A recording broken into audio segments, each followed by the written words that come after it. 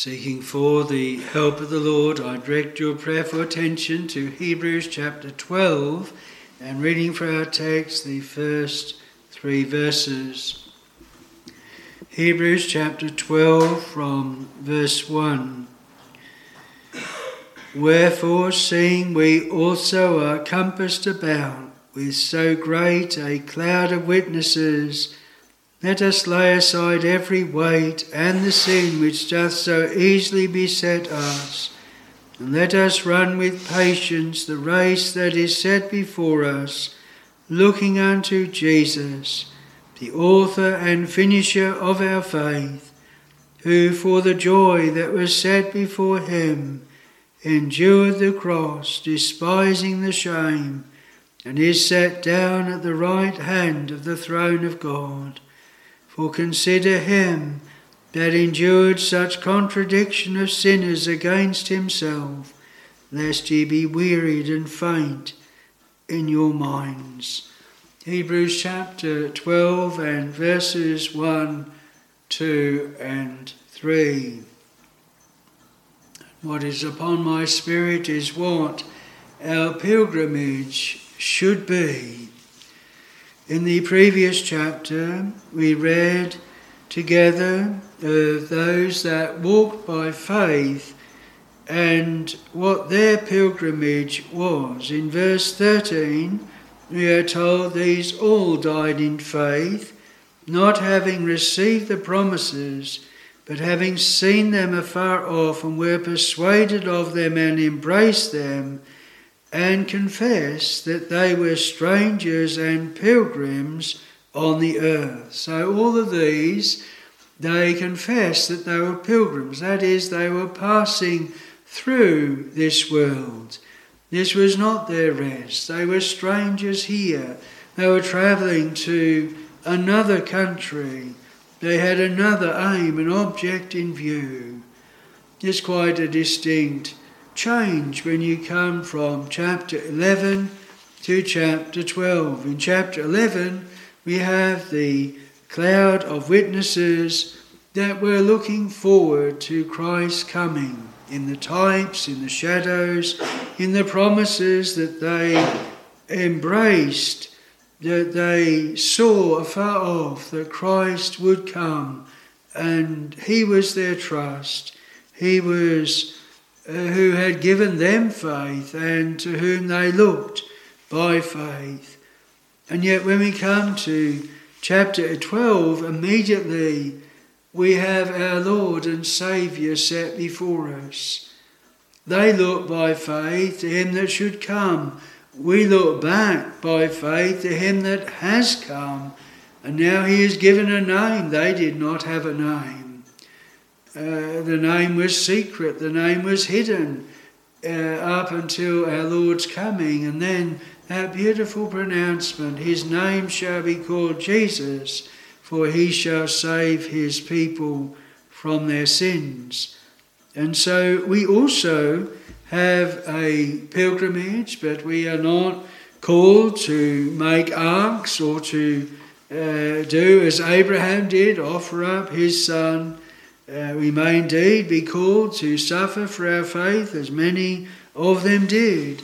But the path of each one will be a different path. And in these first 3 verses, it sets before us the path that we, in these New Testament times, should walk in. Passing through this world, compassed about with many witnesses. And really there's this incentive for us, isn't it?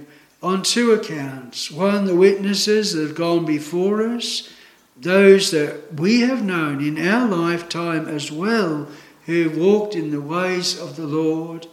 Their witness, their example, that is an incentive for us. And also that we ourselves, we have witnesses. Our lives are lived before the Lord's people. They live before the world. Others see how we walk. Others may be stumbled at our walk. Others may be encouraged by how they see us and how they see how we bear up under trials, afflictions, and troubles. So the witnesses, both on the side of those who have gone before us and those that are watching us, should be a real incentive to us to pay great attention to these 3 verses as to how we are to walk, how our pilgrimage should look. Wherefore, seeing we also are compassed about with so great a cloud of witnesses, let us. So I want to look then at what our pilgrimage should look like, what it should be like. A pilgrimage of and 3 points. The first one is a pilgrimage of laying aside what would hinder us. The second thing is a pilgrimage of running in a race. And thirdly, it is a pilgrimage looking unto Jesus and considering him.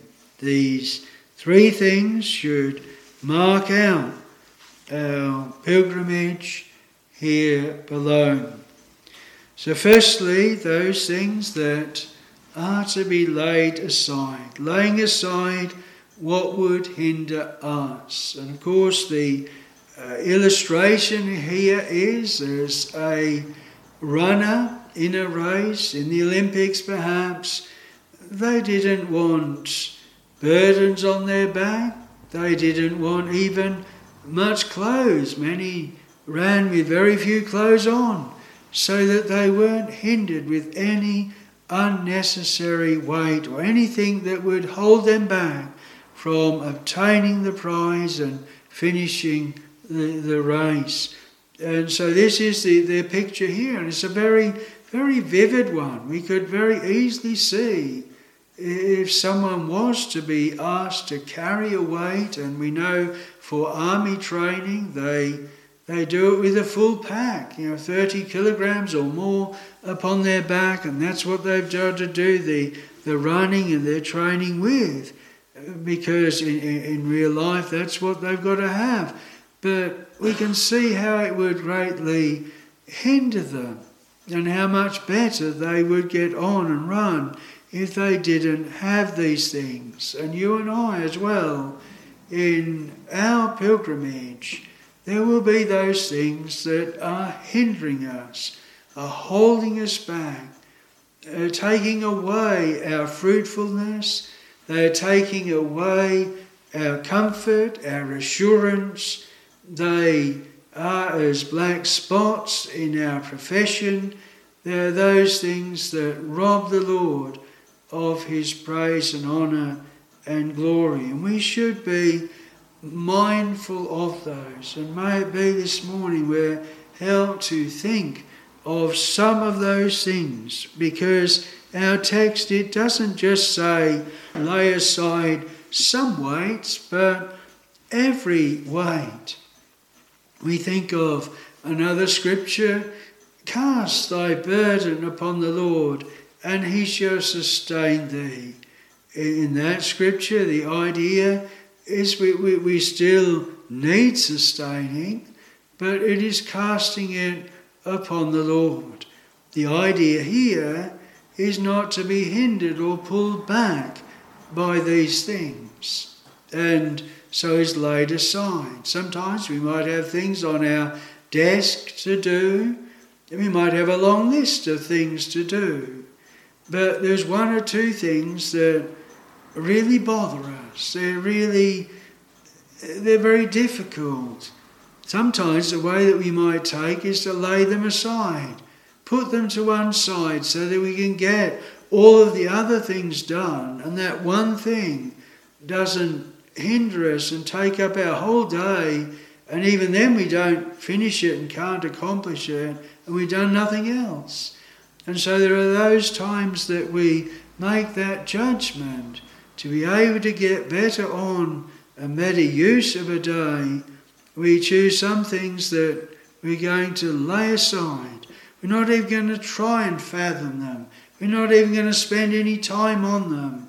We're not going to take effort on them, because we view they're detrimental to other things that are more important. And so it is here. It is not seeking to deal with them. It is not seeking to resolve them or even manage these things, but just lay it aside.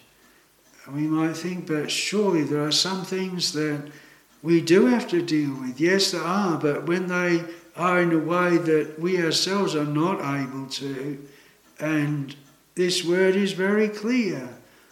If it is a weight, if it is a hindrance, it is to be laid aside. So I want to keep very scriptural, I want to keep to the things that our Lord and what He's set before us in the scriptures are very clear things to hinder us. Our Lord in His ministry in Matthew 6, He spoke of the things that the Gentiles are concerned about, or those that know not the Lord, what we shall eat, what we shall drink, what we shall put on. And He says this, let the things of the morrow take care of themselves. Be not anxious over much. And how often the thought of the morrow, the thought of what is before us, the thought of things before us is such a hindrance. In the house of God it can be. Instead of listening to the word spoken, instead of taking part in the worship, our minds all the time are going to tomorrow and something that needs dealing. Let the things of the morrow take care of themselves. Sufficient unto the day is the evil thereof. May we live specifically for the time, for the day, when thoughts of the morrow are fruitless, useless, and really just detracting from our real walk and what we are doing. Very closely allied to that is how the Lord drew attention in the house of Martha and Mary and Lazarus to the difference between two of the Lord's people that He loved. Martha was cumbered about with much serving. Mary, she was able to sit at the Lord's feet and hear His word. What a contrast, the Lord in the house. And sometimes we can be a Martha-like spirit, and that comes into everything. We want everything just so, everything working properly, everything at the table spread right, and everything to the best perfection and best standard. And sometimes it's not called for at all. And all that is doing is cumbering us with much anxious care, and we can't listen to the word of the Lord. Now remember, man shall not live by bread only. Martha, remember that. But by every word that proceedeth out of the mouth of God. That's what Mary is remembering. And she's listening to the word of the Lord. And so we need to be mindful of that. Are we cumbered about with much care? Our Lord then had a rich ruler come to Him. He said, Lord, what good master, what shall I do to inherit eternal life? And the Lord set before him the commandments, and he said that he had kept them all. Then the Lord set before him something different. He said, go and sell all that thou hast, give to the poor, and come follow me. In other words, be a pilgrim, be a follower, be a disciple of me. There was something that was hindering that. He couldn't do it. He wouldn't do it. And that was his love of riches. When the disciples heard the Lord say, how hardly shall they that are rich enter the kingdom, they said, well, who then can be saved? But the Lord clarified it. Those who love their riches, those who cleave to them, made them their God. They were such a hindrance to their walk. And we can think of many that were really snared by that. We think of Gehazi, Elisha's servant, and how he then coveted what Naaman was to offer and lied and deceived to get those riches, went out a leper white as snow. What a solemn thing. The love of money is the root of all evil.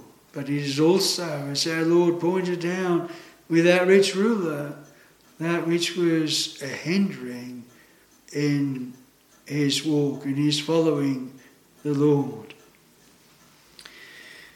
Another weight is the traditions of men. Our Lord had solemn things to say to the lawyers in his day. He said to them that they laid men with burdens that were grievous to be borne, and that they would not lift those burdens with the least little of their fingers. And they taught for commandments the traditions of men, the washing of cups and platters, not just for sanitary things, but as a ritual, as a religious thing. And we can have things like that are added to faith, added to the people of God. In the early church, there was something that the Jews wanted to lade or burden the Gentiles with, and that was the institution of circumcision. But the disciples, they said, we could hardly bear that. Don't lade that and don't put that burden upon the Gentiles.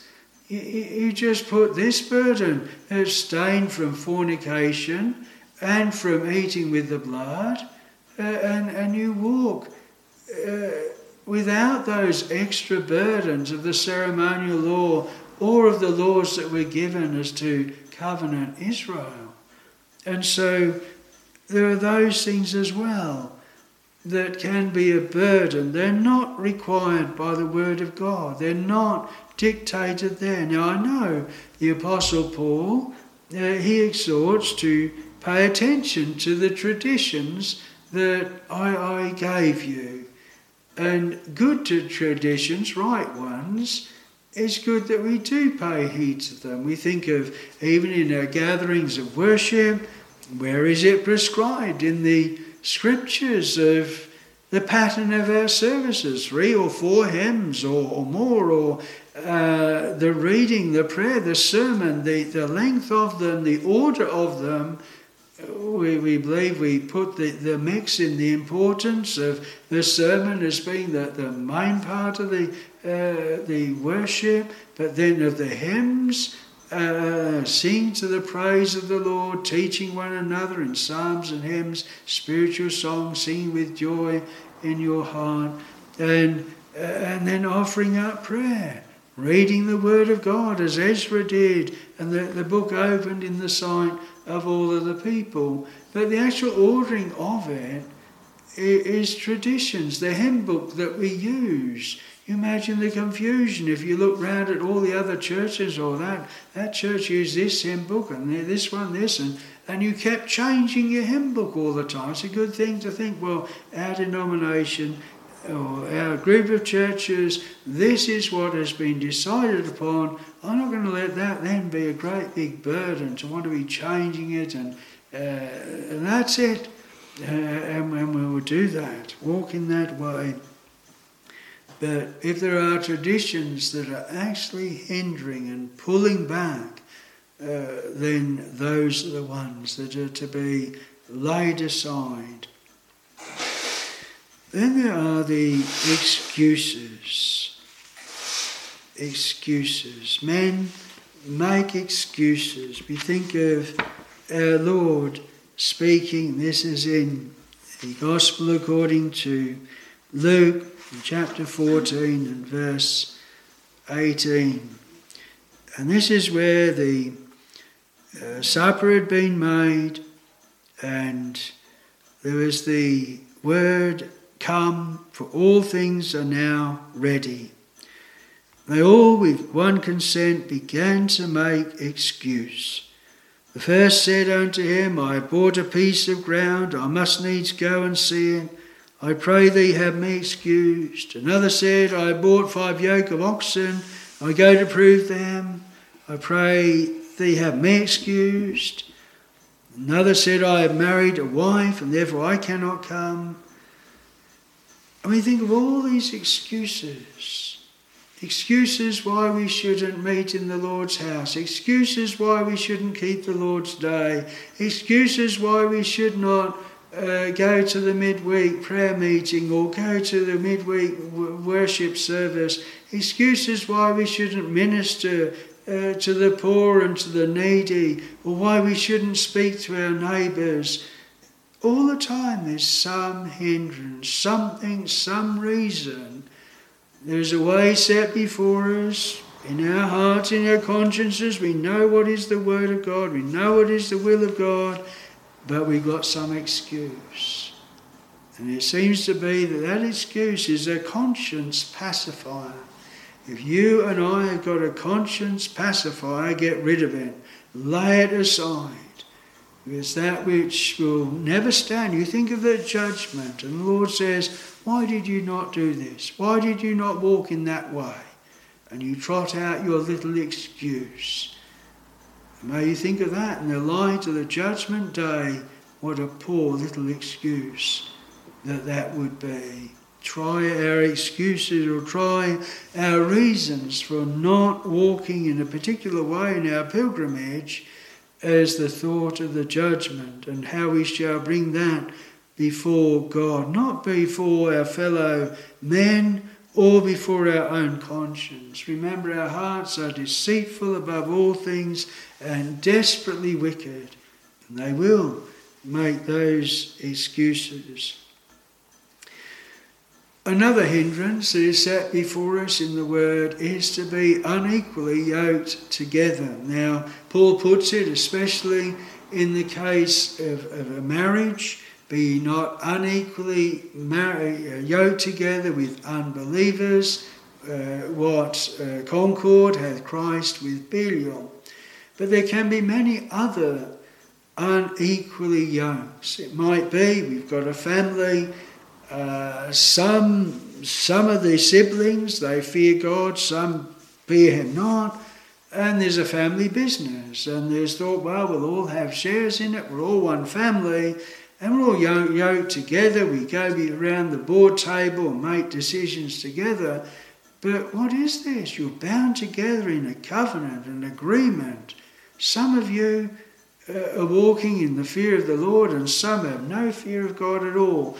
In a way, it's like this with Ahab, with Jehoshaphat. Ahab says, well, will you come with me to the battle? Yes, says Jehoshaphat. I am as thou art. My horses as thy horses. He might have had in mind, well, we're all of Israel. You're of the 10 tribes. I'm of Judah, Benjamin. We are one. We're all from Jacob. But he was reproved by the prophets, and not once, twice as well, in Ahab's son, in joining together with the ungodly, yoked together with them in battle, going as if they were the same. And we can be like that. And we've got to think, if we're going to sign an agreement or a contract and yoke ourselves with someone or a people that have very different standards, they are not on pilgrimage, they are not walking as we are walking. What a hindrance that is, how it holds us back. And of course, the Bible is very clear. If one is called after they have married, perhaps married in unbelief, and then one has been called that if they unbelieving is pleased to remain and walk with them, then they are to continue together, not put them away. But we should be mindful if those that are unbelievers are actually hindering us. Many of the Lord's people who have unbelieving families, they can have the Lord's day, they're intending to go out to the Lord's house, suddenly there's a knock on the door, or uncle or auntie or someone has come to see us. And it's been a question asked to many church leaders, what should we do? Should tell them this is the Lord's day, we're going to the Lord's house, you knew. We're not staying away because you've just decided to come. Well, we haven't seen them for a long while. Some of these can be hard things, but it won't take long. It's like with Nehemiah, when the buyers and the sellers, they all came along on the Sabbath day, and Nehemiah said, no, we're going to lock the gates. And he locked the gates of Jerusalem. They still came once or twice, but when they found out Nehemiah was in earnest, he was not going to allow that business on the Sabbath day, and then they didn't come anymore. But they can be those things if we allow it to be so, that always intrude, always come, and they take the phone call or the visitor or something that takes away the time of worship, time with the Lord, interferes with our pilgrimage, our walk with the Lord. So this is a weight to be laid aside, a yoke that is an unequal yoke. Another thing is that which Peter speaks of in 1 Peter chapter 1 and verse 13, where he speaks of our minds and girding up the loins of our minds. He says, "Wherefore gird up the loins of your mind, be sober and hope to the end, for the grace that is to be brought unto you at the revelation of Jesus Christ." And this can be a real way when our minds like to go everywhere, here and there. It's like the flowing robes of the Jews. If they were working, they girded them up. And if they were to run somewhere without taking those robes off, they girded them up, because the flowing robes would be a hindrance. And our minds can be like that. And they needed to be laid aside or girded up so they don't hinder. Another hindrance is the fear of man. We read, "The fear of man bringeth a snare." When we think of Peter and we think of the fall that he had, "I prayed for thee that thy faith fail not," but his denying of the Lord was really the fear of man. And that comes in later on when the Apostle Paul reproved Peter, because we read of this in Galatians, that before the Jews came up from Jerusalem, then he sat with the Gentiles. But when the Jews came, he separated himself. Now Peter knew full well, because Peter had been used in going to Cornelius' house. He presided over the preaching when the Holy Spirit had first been given to the Gentiles. He knew, and he knew by the vision that God had given him, that which God hath cleansed, call not now common and unclean. And Paul, he could see that Peter, by his fear of man and withdrawing and separating himself, was actually undermining the faith, the teaching of God. It is really a hindrance in his pilgrimage, in his ministry, in his walk, the fear of man. And that does. It stops us from doing what we should do. And it causes us to walk in ways that we should not walk in. And it is a weight that then is to be laid aside.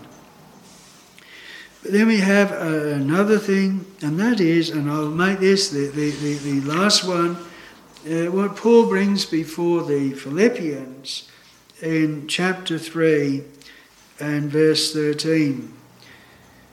And he again is speaking here in the way of pressing towards a mark for the prize of the high calling of God in Christ Jesus. And note in that it's not really the mark of heaven, or it's not really heaven itself, but the mark of this prize of the high calling of God. Whatever calling we might have here below, we might be an engineer or a doctor, a mother, a father, you might be a child, a teacher, or whatever the calling is. The greatest calling that you and I can have here below is to be a disciple of the Lord Jesus Christ, following after him, attaining that high calling of God. There's no greater blessing to be called of God, to be a disciple of the Lord Jesus Christ, to be a pilgrim, a true pilgrim here below, called to be saints, called to be pilgrims, He shall give grace and glory. No good thing shall he withhold from them that walk uprightly. But Paul, in this context, he sets before us that which shall be a hindrance. And he said this one in verse 13, this one thing I do, forgetting those things which are behind, and reaching forth unto those things which are before, I press toward the mark. And it is when the things behind us, things that have been in our lives, things that have been in the life of the church, things that have been dealt with, things that we go over and over in our mind, was that done right? Could that have been done differently? Why is our course of a life like it has? And you're raking up the past, going over and over it, as if we could change it, as if we could make it different. And that can be a great weight, a great hindrance, dragging us back. And this is what Paul is picturing here, to forget those things which are behind, if they are a hindrance, if they are pulling you back. In the other side of it, we think of in Deuteronomy chapter 8 and verse 2, where we are exhorted the other way, thou shalt remember all the way the Lord thy God hath led thee these 40 years in the wilderness, to try thee, to prove thee, to know what was in thine heart, whether they would serve the Lord or no. In that sense, we're not to forget the lessons we've learned. We're not to forget the blessings God has given us, the guidance he has given us. We are to profit from what we have passed through. The Lord teaches to profit. But those things that we've gone through are to encourage and help us, not to discourage, not to pull us back. And when we discern that they aren't helping and they are pulling us back, they are those weights that are to be laid aside. Now, no doubt, you will know other things, and perhaps things in your life and my life, that the Lord will show you this actually is a hindrance.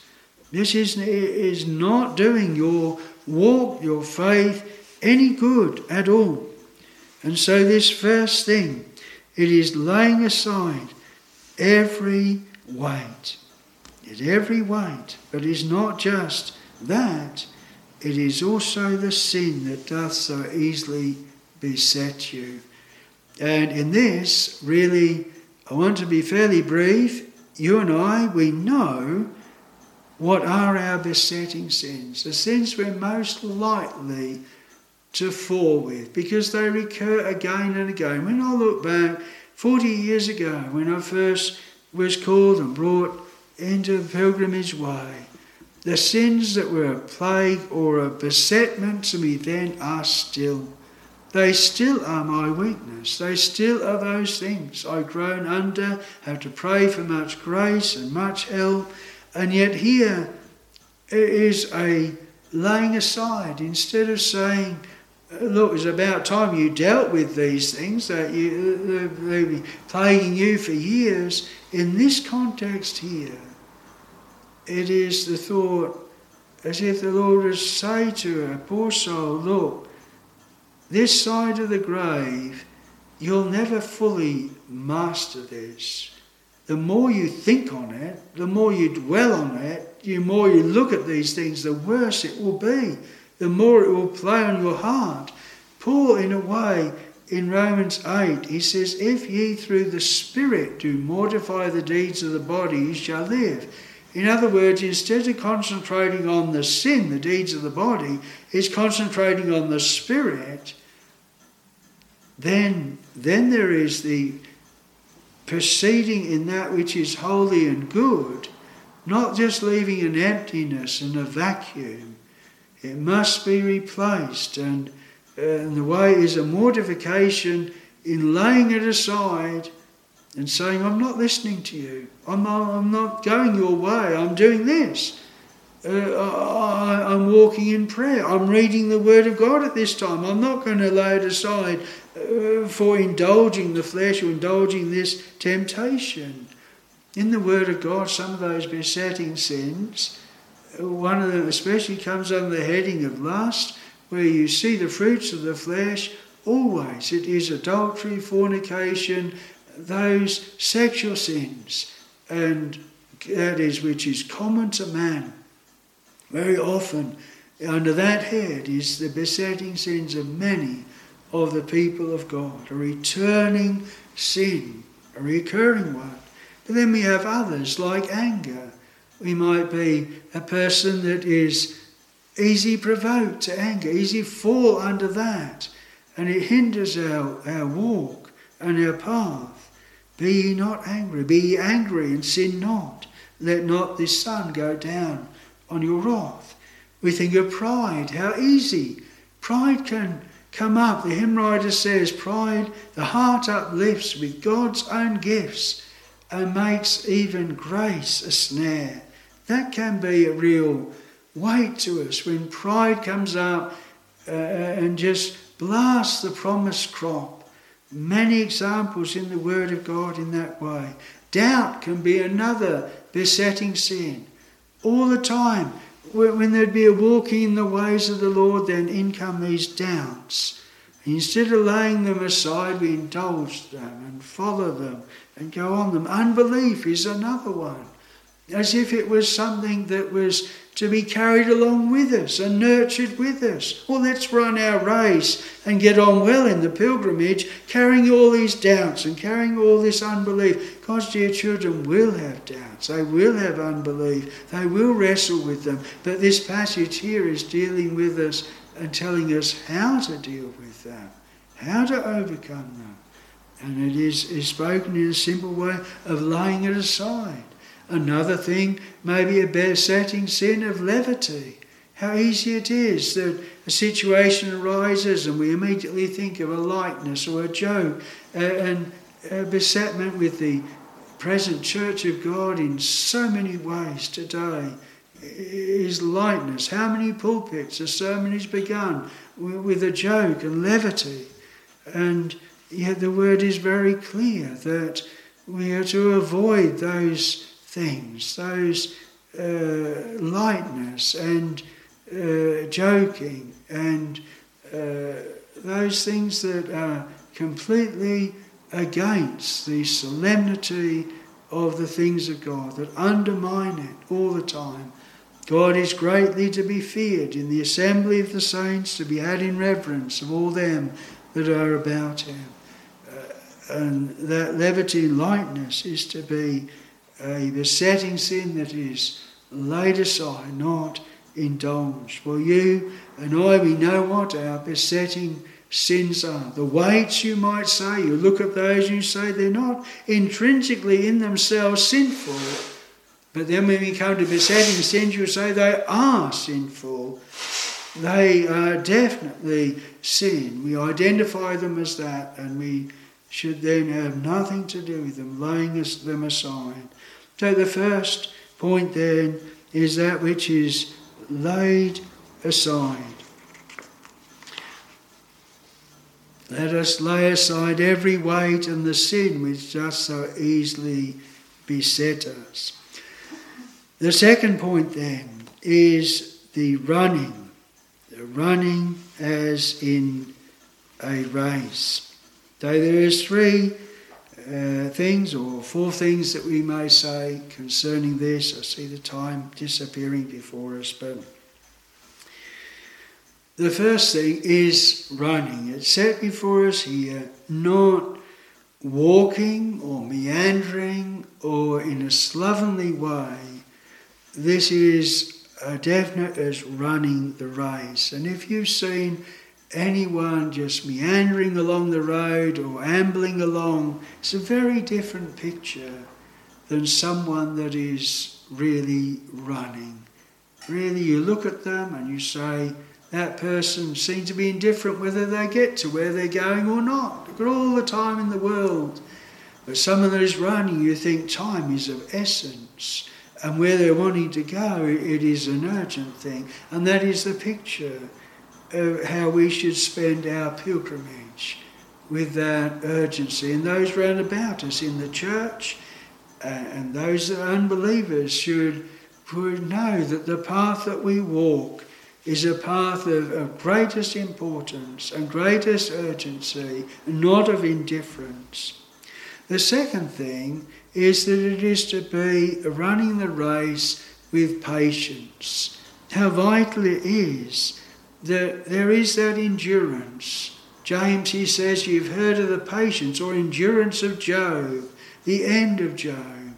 Our trials, our tribulations are not short, are they? You know, Moses, he had 40 years in Pharaoh's household, 40 years in the desert learning, and then 40 years bringing the children of Israel through.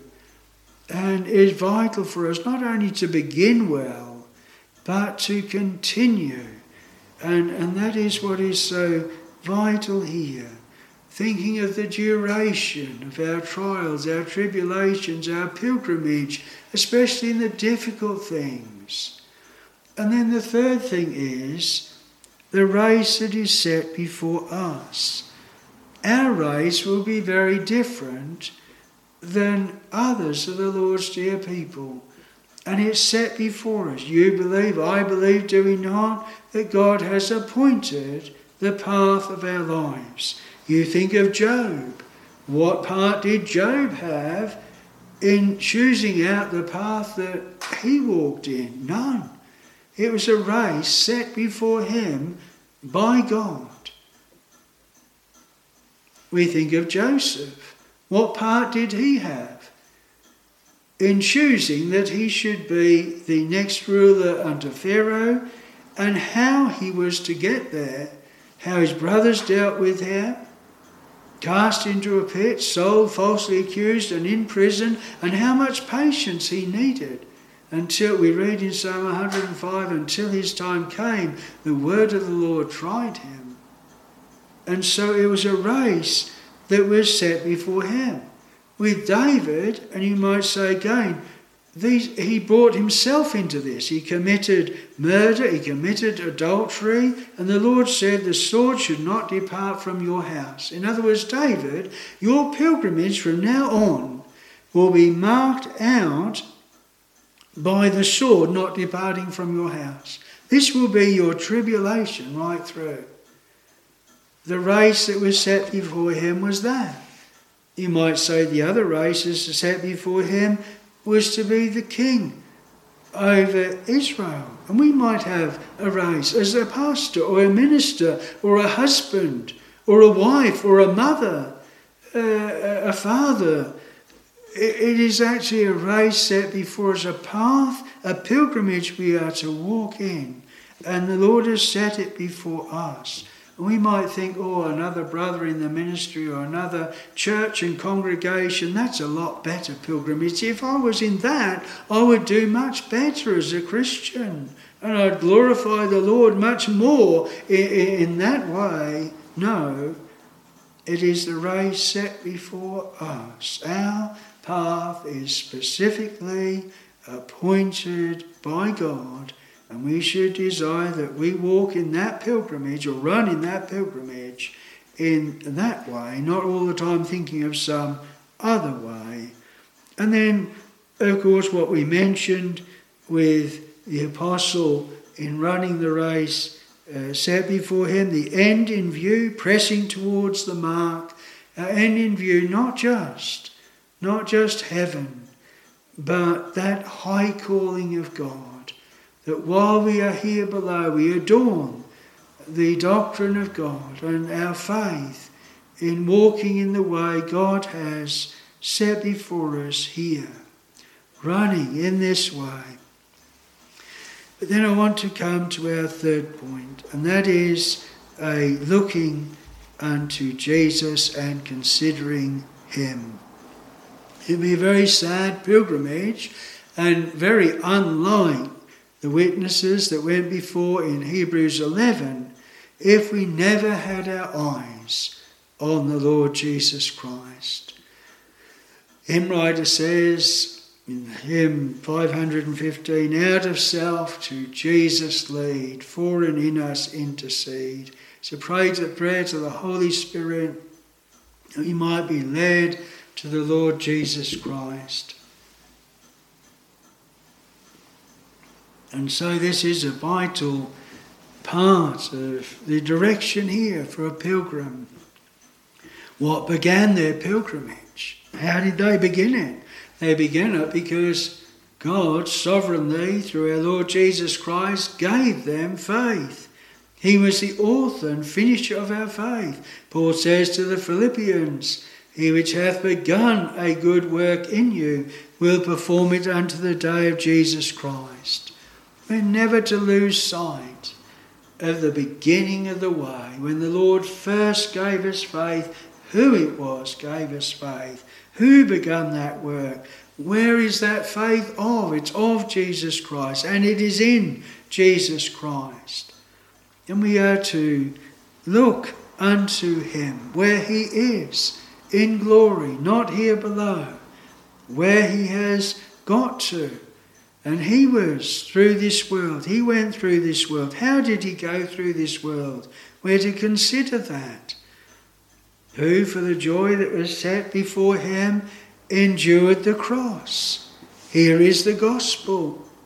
Here is what the Lord Jesus Christ has done for us.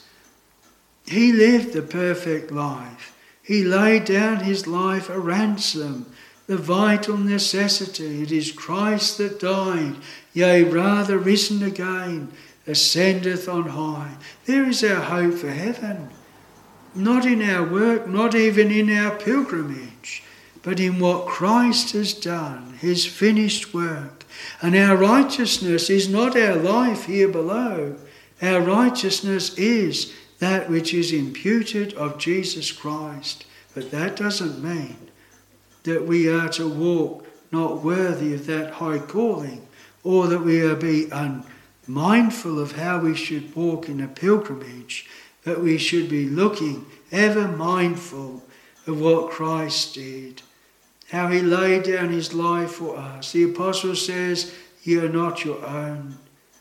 Ye are bought with a price. Wherefore glorify God in your body and in your spirit, which are his." And using those incentives for our walk. We are not redeemed to continue in sin. We're not redeemed to indulge our lusts. Not redeemed to carry the world along with us, trying to serve God and mammon in our pilgrimage. We're to consider the Lord. We're to consider how that he despised the shame.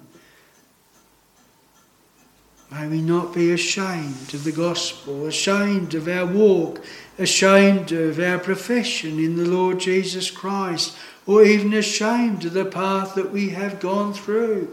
Paul, of course, he often referred to what he was.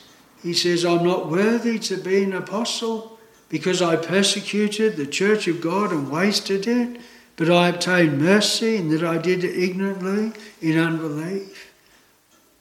And many of us think back with shame, things that done in unregeneracy, things even done since.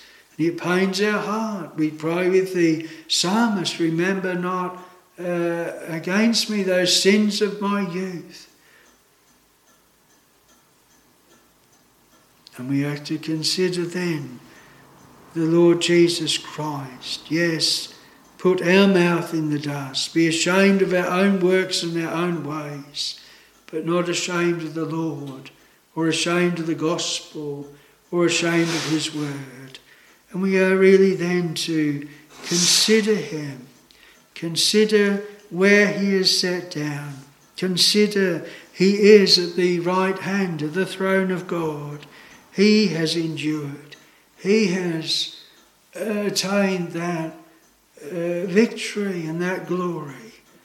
And these things are set before us, that we also may do the same. That long cloud of witnesses in chapter 11 did. And this is the Lord's word to us, how you and I are to walk as sinners. Sinners often with many weights. Sinners with many besetting sins. But sinners with a faithful God and Saviour, who hath redeemed us, whose name is Jesus, for he shall save his people from their sins. And he begins it by giving us faith and a hearing ear, and then something to hear, and the directions as to how we should walk in our pilgrimage. May the Lord bless this to us and help us, even if it be a helpful one day. But may it be more than that. But may we, as we gather in the Lord's name, have those helps from the sanctuary to go on another day, another step in our pilgrimage. The Lord add his blessing. Amen.